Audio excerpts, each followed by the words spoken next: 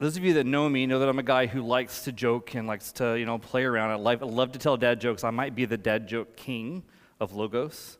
It's kind of become a thing for me that every day some of the kids will come by and say, "So what's the joke of the day?"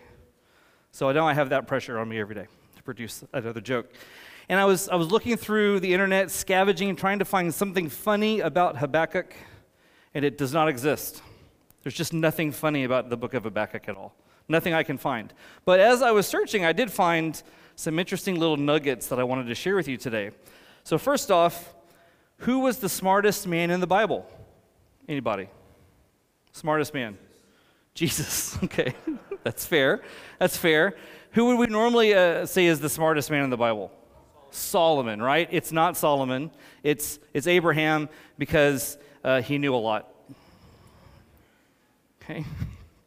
I also found interesting observations. There was a guy who said, "I was thinking about how people seem to read the Bible a whole lot more as they get older, and then it dawned on me they're cramming for their final exam." There were realizations I found. I found that Moses had the first tablet that could connect to the cloud. Interesting. I even found some archaeological information. Where was Solomon's temple located? Right on the side of his head. It's temple. It's temple. Okay. All right. And so the only thing I found that was interesting about Habakkuk was a poll that a pastor had taken of his church when he was going to start a series on Habakkuk. And the question was, what is Habakkuk? And these were some of the responses that he got in the poll. A word spelled backwards. A Jewish holiday. Habakkuk. A village in Vietnam, a new game, and one of my favorites is a disease of the lower back. So it's clear that, as we talked about in chapter 1, Habakkuk is not that well known, okay? And so before we go into chapter 3, I think it's important that we just quickly review chapters 1 and 2 and kind of have a good foundation of where we are as we go into chapter 3. So we know that there's very little known about Habakkuk. There's only 2 mentions of him in the book of prophecy. Both times he identifies himself as Habakkuk the prophet. And there's evidence that Habakkuk was also a priest or a worship leader, as we'll kind of see here in chapter 3.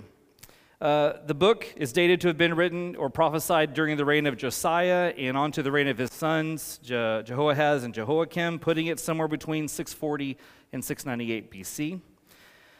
The book opens with one of the most remarkable sections in all of Scripture where we have this extended dialogue between Habakkuk and God. And the prophet initiates this conversation based on some distress that he has in God's inaction in the world. And he wants to see God do something more, especially in the area of injustice for evildoers, or justice for evildoers. And we find that Habakkuk is a frustrated prophet, much like Jonah was. And for those of you that remember, we talked about Jonah before we got into Habakkuk. The difference is Habakkuk channels his frustration through prayer instead of trying to run away from God like Jonah did. And so there's so much evil that Habakkuk is seeing in Judah. And it's all evil that's being done in the open. No one's trying to hide it. It's just there for everyone to see. And God seems strangely silent. Where was he? How long was he going to allow all of this stuff to keep going? And so God finally responds to Habakkuk and he says, "Not long." And after that conversation, Habakkuk learns that another nation, the Babylonians, are going to be coming and they're going to execute God's justice onto Judah. And if you recall, that revelation that God gave to Habakkuk did not sit well with the prophet. He struggled with, God using people that were even more corrupt and more evil than Judah to be the instruments of God's correction. And he was concerned that the Babylonians would grow prideful in their own glory, and they would give credit to themselves or to their false gods for something that God had actually enabled them to do.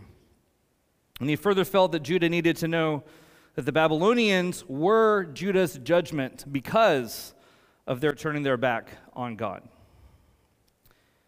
And so, as Habakkuk shares these concerns with God, the Lord responds. And he says in verse 4 of chapter 2, "But the righteous shall live by faith." And Jeff did a great job last week pointing out what that means, the impact that verse has had on both New Testament authors, on Martin Luther himself. And we come to a place where we understand two things, that pride brings destruction and faith brings righteousness. It's pride or faith, it's one or the other. Where there is pride, faith is absent, and where there is faith, pride is not. We're not only saved by faith, but we are to live by faith. And Habakkuk knew that difficult times were coming to the people of Judah, and their only resource was to trust in God's word and to rest in his will. And God goes on in chapter 2 to pronounce 5 woes aimed at the Babylonians. Habakkuk's so concerned about them being used for Judah's correction, and here God informs him that the Babylonians will not go far without seeing their own judgment as well. And so the 5 woes cover the areas of greed, arrogance, violence, degradation, and idolatry. And God ends chapter 2 announcing to all the nations that God is on the throne and he has everything under control. See, God's reply in chapter 2 makes a huge difference in Habakkuk's perception. He's been transformed from a worrier and a watcher to becoming a worshiper. And in the closing chapter of this book, he shares with us the vision he had of God and the difference that is made in his life. So we're going to dive into chapter 3 now, in verse 1, where it says, "A prayer of Habakkuk the prophet according to Shigionoth. O Lord, I have heard the report of you, and your work, O Lord, do I fear. In the midst of the years, revive it. In the midst of the years, make it known. In wrath, remember mercy." Now for verse 2, I personally prefer the King James version of this, which goes like this. "O Lord, I have heard thy speech and was afraid.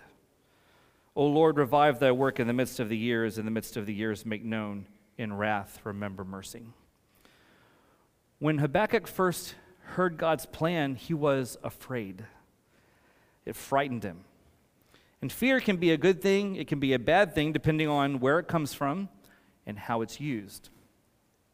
A healthy fear of God can help us respect him and to seek to understand him better.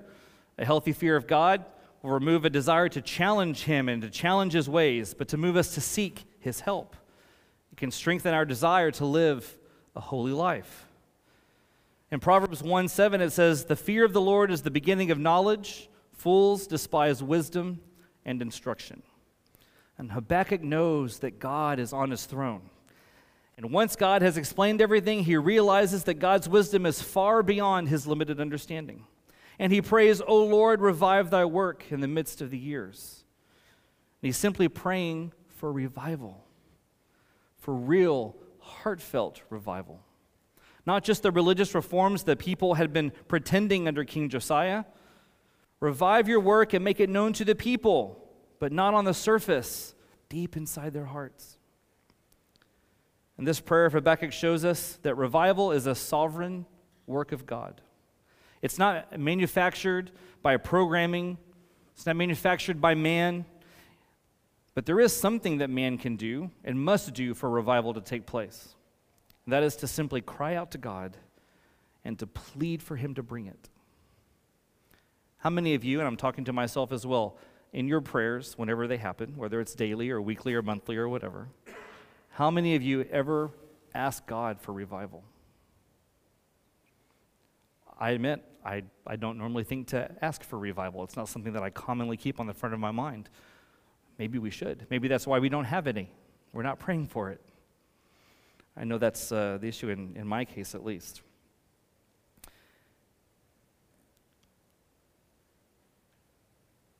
So, even though both Judah and Babylon are more deserving of righteous judgment, Habakkuk now asks for mercy.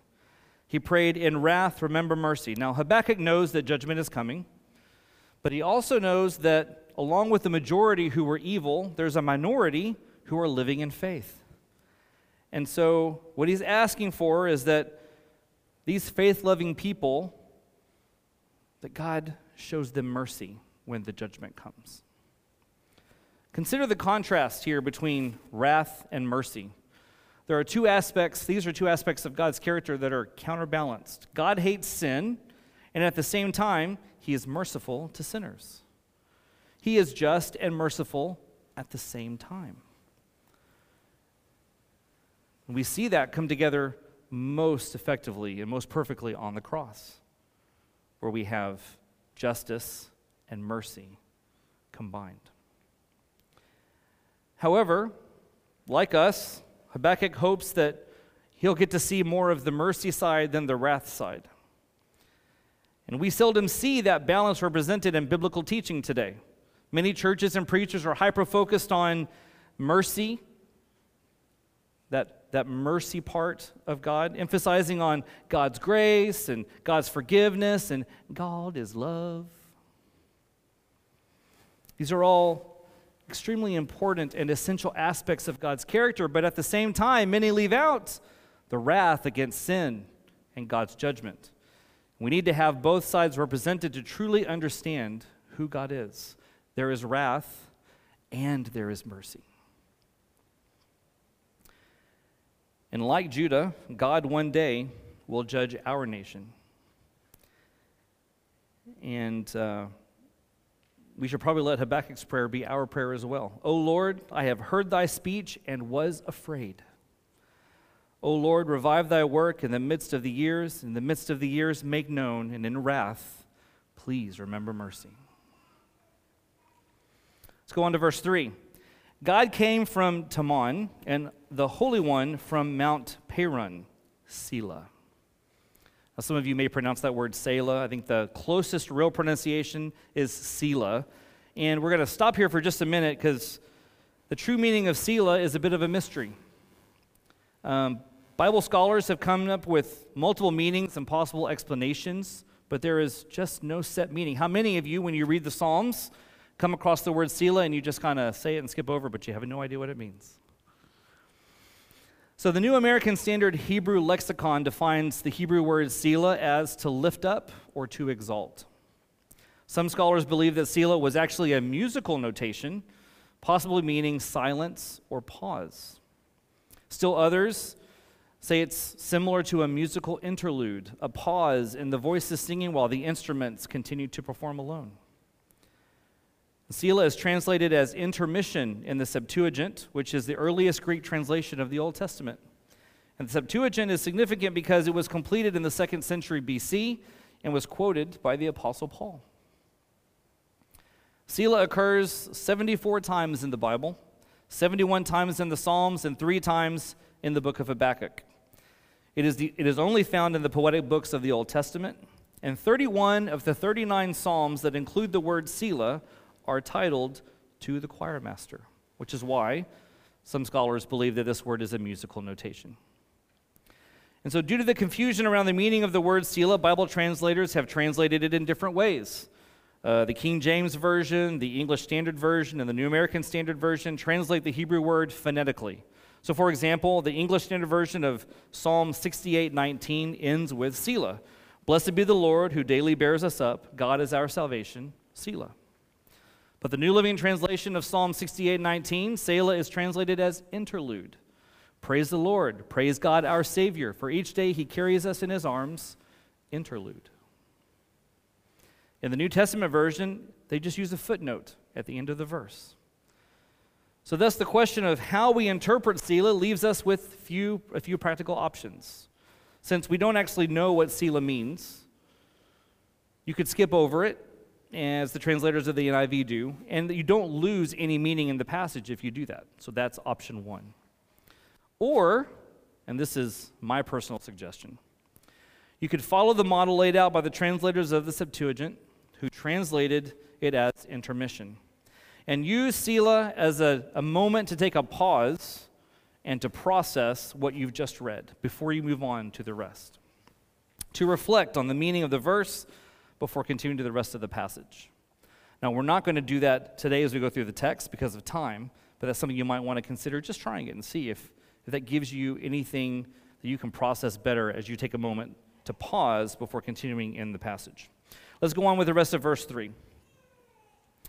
His splendor covered the heavens, and the earth was full of his praise. His brightness was like the light, rays flashed from his hand, and there he veiled his power. So here in verse 4, Habakkuk begins describing God's glory. And he uses 4 different related words to light, including brightness, light, which is referring to sunlight, rays, and flashing. Now, biblically, light is a symbol of holiness and truth. It's also used to describe the glory of God. We're going to rapid fire these. Here we go. In Acts 2:3, on the day of Pentecost, the Holy Spirit appeared as a flame of fire. In Hebrews 12:29, he describes God as a consuming fire. In Isaiah 60:19-20, it says God will be our everlasting light. In 1 Corinthians 15:41, Paul uses the word glory to describe the light from the sun, the moon, and the stars. God represents himself to Moses as fire in the burning bush in Exodus 3:1-5. He's a pillar of cloud and fire when he holds back the Egyptians at the Red Sea in Exodus 14:19. And he guided the Israelites through the desert at night as a pillar of fire to give light in Exodus 13:21. Light is a wondrous thing. Our world cannot exist without light. The creation account in Genesis tells us that light did not begin with the sun. For even before the sun was created, God said, "Let there be light," and there was light. Well, where did this light come from? Most likely it came from God himself. He was the source of light, and he will be the source of light again. In Revelation 21:23, it says, "And the city has no need of sun or moon to shine on it, for the glory of God gives it light, and its lamp is the Lamb." And 1 John 1:5 proclaims that God is light, and in him is no darkness at all. Light can be seen by all. Darkness hides, it conceals, and covers, while light exposes the truth. Light is powerful and far-reaching, able to illuminate everything. And when we seek God, we will find him. He is faithful to illuminate truth in our daily lives. In Christ and by the power of the Holy Spirit, we walk daily in the light of life. Seek the Lord in the darkness. He is the only real light you can count on for eternity. Verse 5, "Before him was pestilence, and plague followed at his heels." Folks, God is just, and when people rebel against him, judgment will come, whether it's sooner or later. When the Assyrians tried to conquer Judah, 185,000 people were killed by pestilence. When the Israelites sinned, committing immorality with the Moabites, 24,000 people were killed. These events show us that God has a clear power over life and death. Verse 6, "He stood and measured the earth. He looked and shook the nations. Then the eternal mountains were scattered. The everlasting hills sank low. His were the everlasting ways." God is watching. He is involved in his creation. There's a view of God known as deism or deism that teaches that there is a God, it's a supreme being or a creator, and this God created the world and everything that's in it. And for deists, God was this benevolent, if distant creator whose revelation was nature and human reason. And so by applying reason to nature, it taught most deists that God organized the world to promote human happiness, and its greatest religious duty was to further that end by the practice of morality. Those of you that are Americans, Thomas Jefferson was a deist. Thus, God created the world, and then he abandoned it, leaving it to its own devices. This is not the biblical view of who God is, from my perspective. God is continually involved in the world. 2 Chronicles 16:9 says, "For the eyes of the Lord run to and fro throughout the whole earth, to give strong support to those whose heart is blameless toward him." 1 Peter 3:12 says, "For the eyes of the Lord are on the righteous, and his ears are open to their prayer." God is observing his people and is always aware and involved in what's going on. God is watching. God is watching you, and God is watching me. How does knowing that affect your life? Does knowing that impact your life at all? I'm speaking to myself as I ask these questions, okay? Verse 7, I saw the tents of Cushan in affliction. The curtains of the land of Midian did tremble.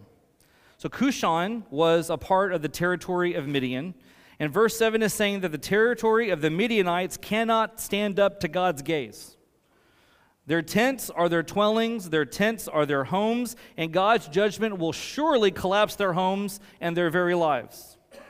Psalm 127:1 says, unless the Lord builds the house, those who build it labor in vain. Unless the Lord watches over the city, the watchman stays awake in vain. These people did not build their lives on God. Thus, they cannot stand up to his judgment. Verse 8.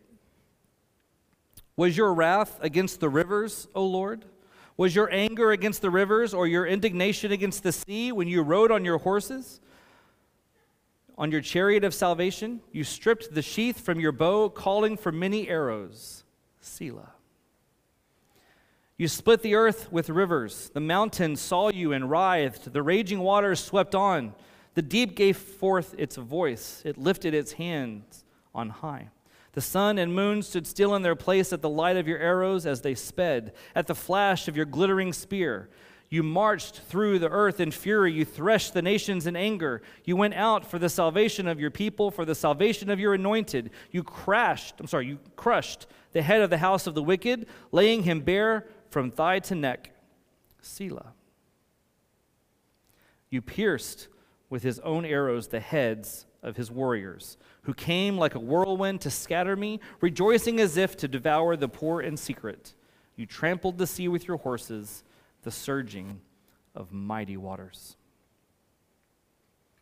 Now, as I had said before, Habakkuk was most likely a worship leader or a priest in the temple, and here is one of the songs that he composes to be used in worship. It's a psalm of praise declaring God's mighty acts on behalf of his people. And we see many references here to nature.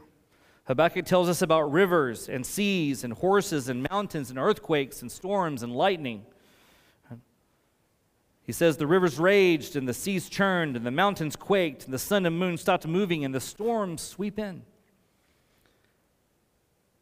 All of these natural things that we observe, God is behind them all.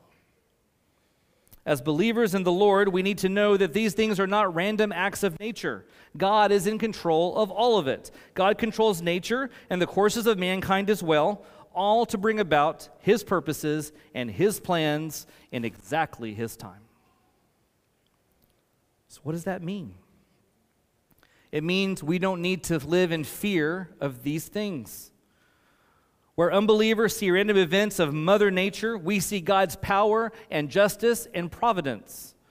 He used the Red Sea to destroy Pharaoh's army in Exodus 14. He used an earthquake to execute vengeance against rebels in the wilderness in Numbers 16. He threw down hailstones from heaven against Israel's enemies in Joshua 10. He caused the sea to rage when Jonah tried to escape its presence, and the list goes on and on. God is absolutely sovereign over nature, over his creation. Verse 16, it says, I hear and my body trembles, my lips quiver at the sound. Rottenness enters into my bones, my legs tremble beneath me. Yet I will quietly wait for the day of trouble to come upon people who invade us. If you remember, Habakkuk began his cry to God in a demand that God give him a response.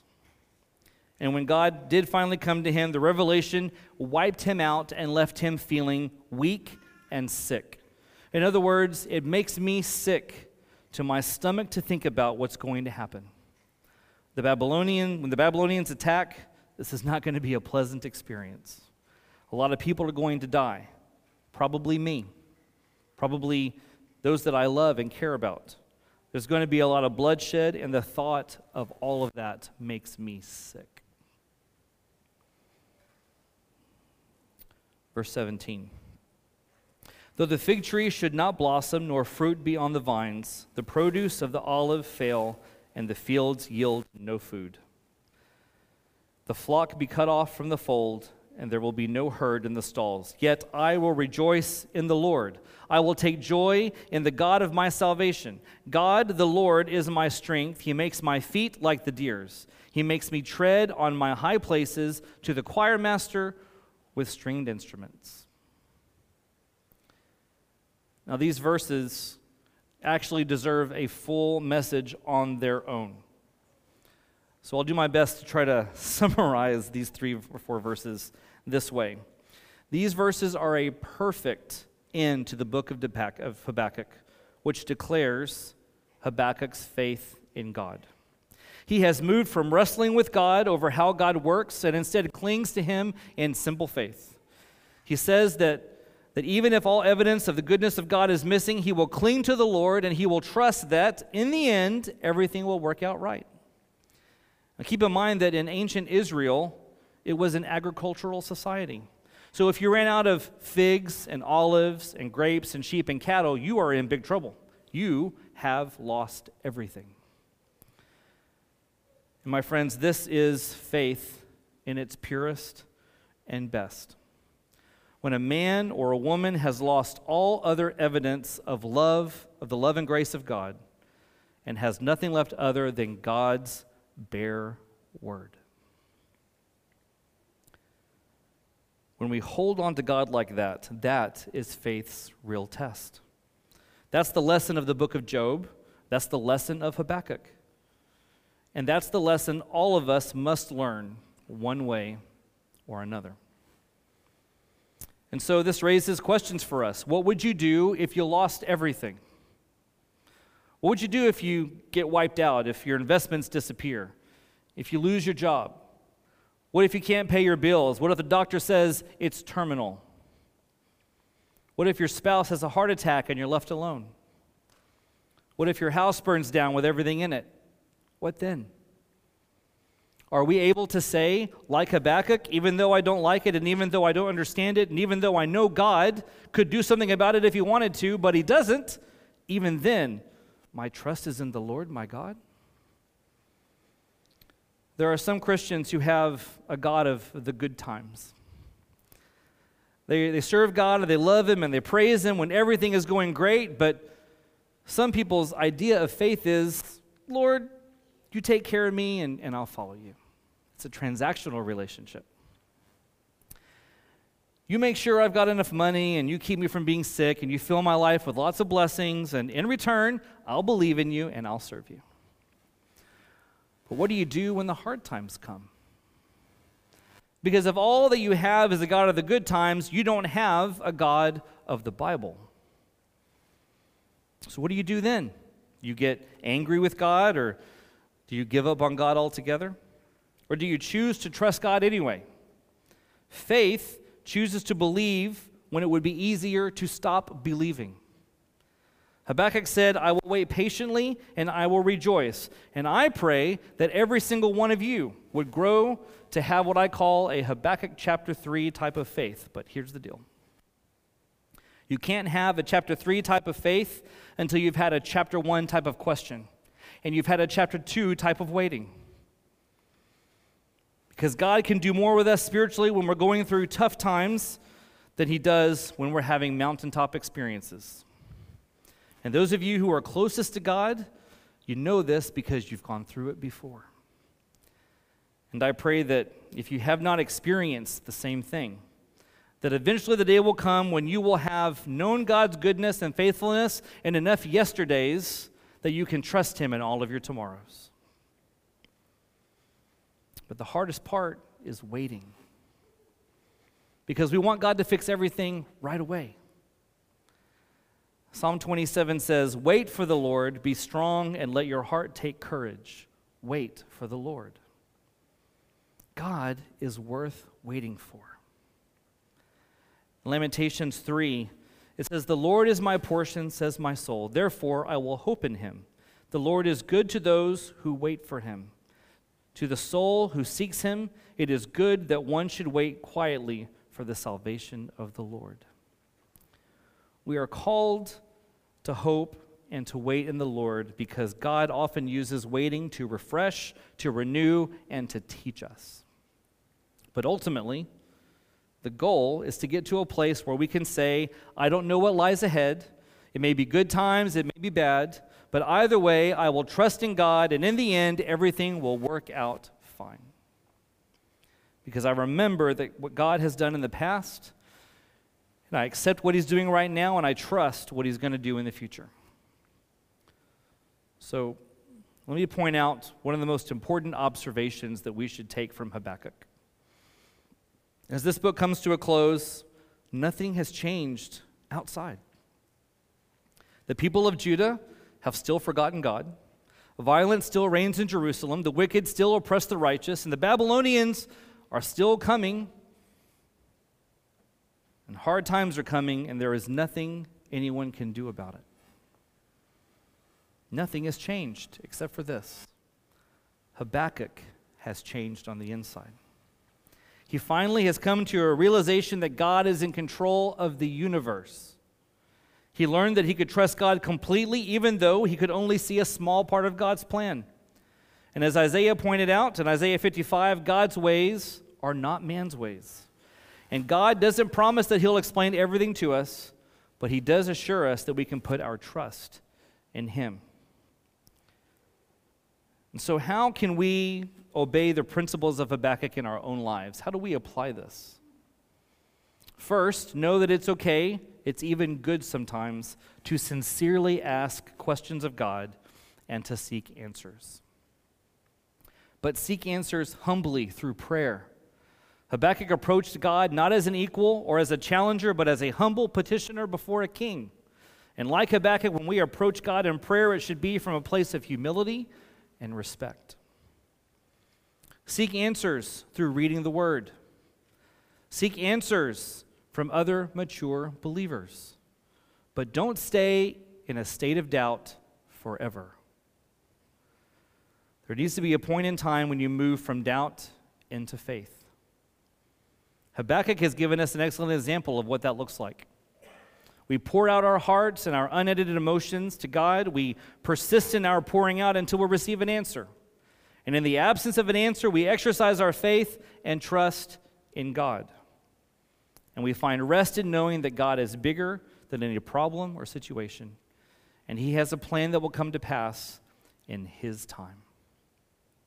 So, if the answer comes, great, move on in faith. And if the answer doesn't come, or only part of the answer comes, move on in faith. Resting in doubt will only cause you to further question God and your faith, and it will pull you further away from the person you're actually trying to get closer to.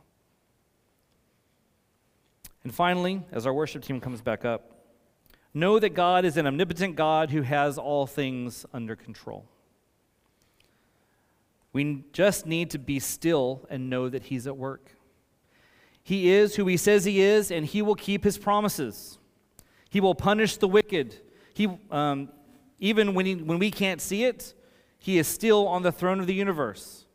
We need to stay focused on this. Habakkuk 3:19. God, the Lord is my strength. He makes my feet like the deer's. He makes me tread on my high places. Enabling us to tread on high places with him is where we are set apart from the rest of the world. Sometimes the way we have to go to get there is through pain and sorrow. But if we rest in him and trust in him, we will come out exactly where he wants us to be. And that, my friends, is how each of us lives by faith. Let's pray. Father, thank you for this amazing book you have given to us in Scripture. We thank you that it is the inspired Word of God. Lord, you know our needs, you know the hearts of every person in this room, and you know which hearts are broken here today. We thank you that you, Lord Jesus, have endured the suffering that we deserved. We thank you that we can look back in history and we can see a powerful God who's in control, who has a plan for us, who has a plan to meet our needs, most importantly, our spiritual needs. And I pray that you will give us faith. I pray for those who might be suffering here today, that you would work powerfully in their lives, that you would bring them to a place where they can see you as greater than their circumstances. I pray that you will send revival to every soul here today, revival to every soul in Cambodia, in Asia, and in the world, for you are a mighty God. And I pray, Lord, as we sing, you let our hearts and minds open to you and your awesome wonder. Let us consider all the works your hands have made. For thy power throughout the universe is assuredly displayed. And all God's people said, Amen.